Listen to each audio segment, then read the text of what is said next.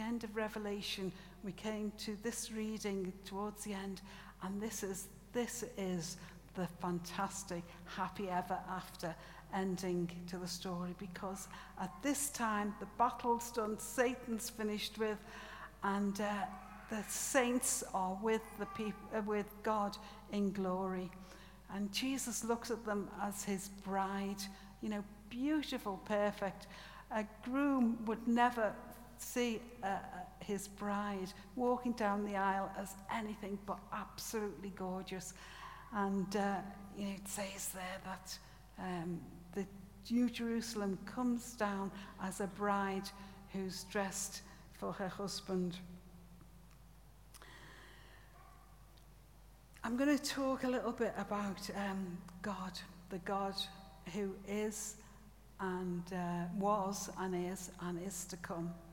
And as we think about some of his characteristics, we can see that he is a God who is never changing. He says, I am the Alpha and the Omega, the beginning and the end, the A to Z. But in fact, we don't know that there was no beginning to God. He is outside of time. There was nothing before God, and there'll be nothing after God. He is just God. And that's what makes it so fantastic, to think that this God who is so great and so mighty and created everything should know each of us and should love us. We think about the God who is our creator. He made the heavens and the earth. He made the universe, and out of the whole universe, he made a planet, which we call Earth, and he put on that planet people who he wanted to know him and love him as he loved them. When Adam and Eve were in Eden for a while, they were innocent. But in heaven, there won't be innocent people, there will be redeemed people. That is just so fantastic. They will be redeemed people. But anyway, when Adam and Eve were in the garden and they sinned, what did God do? He covered them gave them clothes made out of animal skins. He had to kill an animal. Blood had to be shed to cover the sin of Adam and Eve. And this is the God who, right from the very beginning, knew that there would be a plan, that the blood would save his people from their sins. And we think a lot about that as we come towards Easter and the Passion of Jesus.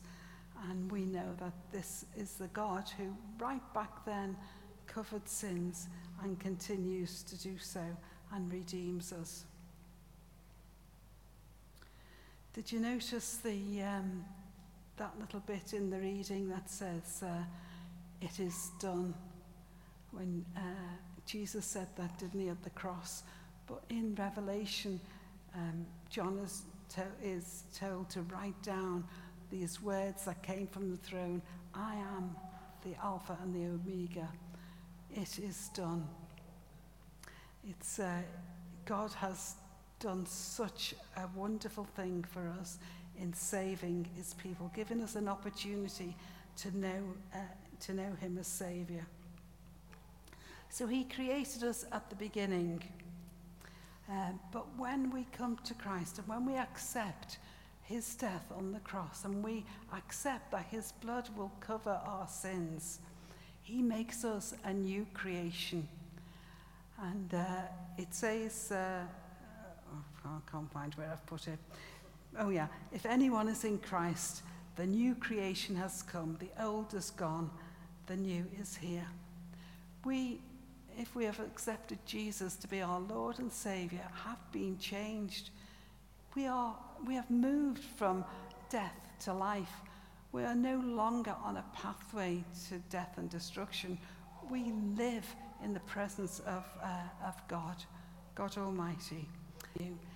And when we get those doubts coming in our mind and saying, you're no different to anybody else, you're just the same as you always were, we can say, no, I'm a new creation. God has changed me completely. So this God is the God who created us at the beginning, the God who makes us a new creation when we come to him. And then in heaven, everything will be new. Behold, I make everything new. And this is so wonderful, isn't it? No pain, no sorrow, no suffering, no aging, no broken bones. It will be just so wonderful to be in the presence of God. And you know, God is the God who likes to be present. When he delivered his people out of slavery, he gave a cloud, didn't he, for them to follow, and a pillar of fire, so that they would know that the Lord, their God, was with them and going ahead of them. And at one stage, Moses had to say to God, God, we will not move unless your presence is with us. It was so important. God instructed them to make a place, a tent of meeting, that they called a tabernacle. And this was a wonderful, opulent, portable temple, if you like. It was a place to represent God's presence with them, a place where they could go and pray and worship and sacrifice to the Lord God. Way back, it's a verse in Leviticus talking about this time, and God says to this people, I will walk among you, and I will be your God, and you shall be my people. It reminds me of him walking with Adam and Eve in the garden in the cool of the evening. Now he's saying to his people coming out of slavery, I will walk with you, and I will be with you, and I will be in this tent that you've made. When Solomon, when the tent days were over and they built a proper temple, permanent temple, Solomon, who built it, dedicated it and said, but will God really dwell on earth with humans? The heavens, even the highest heavens, cannot contain you. How much less this temple I have made? Yet, Lord my God, give attention to your servant's prayer and his plea for mercy. Hear the cry and the prayer that your servant is praying in your presence. May your eyes be open towards the temple day and night, this place of which you said you would put your name there.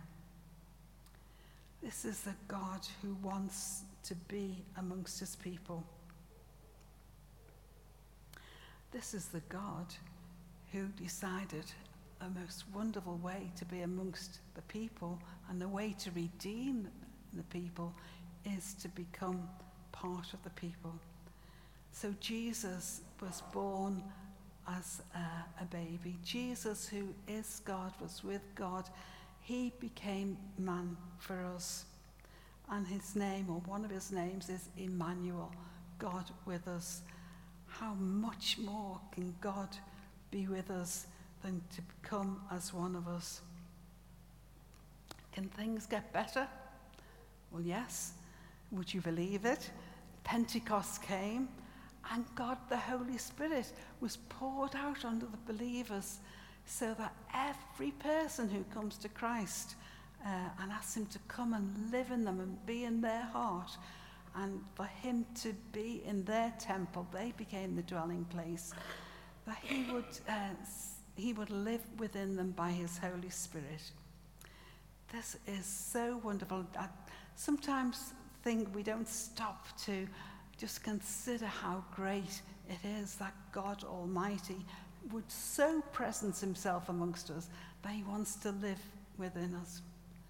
You know, as I came to know Jesus when I was 7 years old, and it was just simply saying, Jesus, will you come into my heart?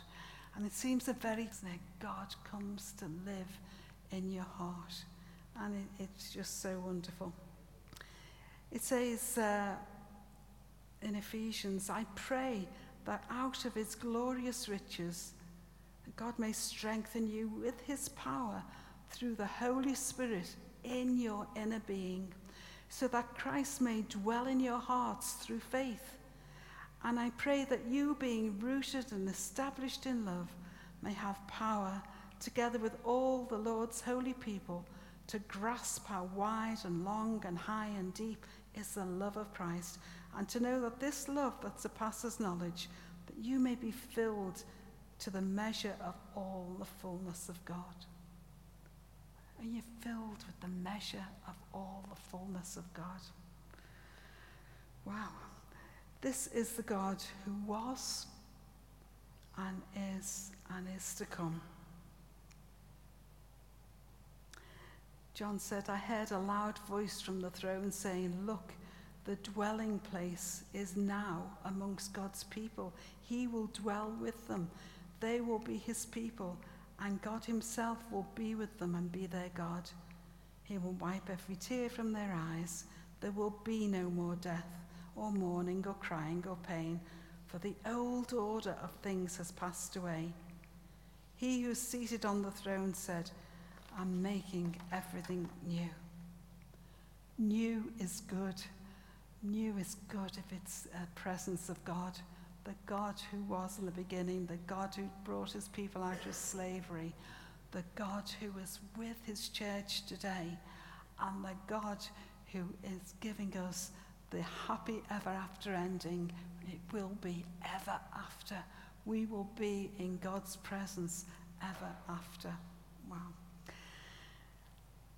God is also the God who calls. He called his children out of slavery, his people out of slavery. And he still does, doesn't he? Different sort of slavery, maybe. He said through his prophet Isaiah, come all who are thirsty, come to the waters, and you who have no money, come and buy and eat. Come buy wine and milk without money and without cost. This is a God who spoke through his prophets thousands of years ago. This is a God who spoke through Jesus, his son, who came to earth to minister and show us what God is like. This is the God who is calling and continues to call, the shepherd who will go after the lost sheep, the father who waits for his son to come home, the God who calls. He's still calling, he's still saying, to the thirsty I will give water, and without cost from the spring of the water of life. Those who are victorious will inherit all this. I will be their God, and they will be my children. In David's Psalms, we read of his longing to know more of God. He had a wonderful personal relationship with God. But, he said, God, I'm so thirsty for you. I'm like an animal out in the wilderness who's desperate to find that water hole. He wanted more and more of God. When Jesus met a Samaritan woman at the well and he asked her for a drink of water, he began talking to her about living water. And she said, give me this water so I can drink it and I'll never be thirsty again. Jesus said, whoever drinks the water I give them will never thirst. Indeed, the water I give them will be in them like a spring of water welling up to eternal life. And this is the living water that God gives us and that we should be giving out to others. It should be bubbling up inside us. Maybe you've lost your fizz. Maybe you feel that you've lost that thirst for more of God. Maybe you're a bit satisfied with the way things are, and it's okay. I'm doing my best. I'm plodding along. But God doesn't want us to plod along. He says, I've come that you'll have life, and life in all its fullness. And if you know Jesus as your Lord and Saviour and you're not experiencing fullness of life, maybe you need to say, God, make me more thirsty. Help me to want more of you. And there may be some who've never even taken that step to say, Jesus, I want you to come and live in my heart. I want to accept that your death on the cross redeems me, that your blood covers my sin. I want to be with you in glory. Let's just pray.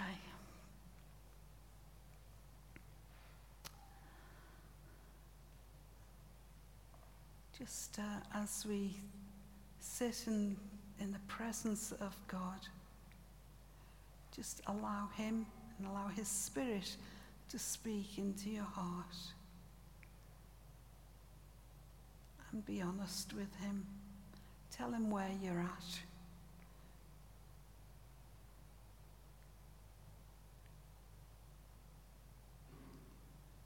Are you satisfied with your life now?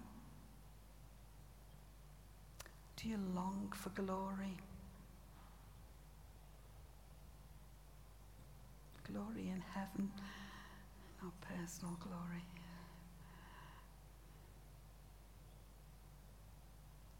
Holy Spirit, will you come and speak into each heart?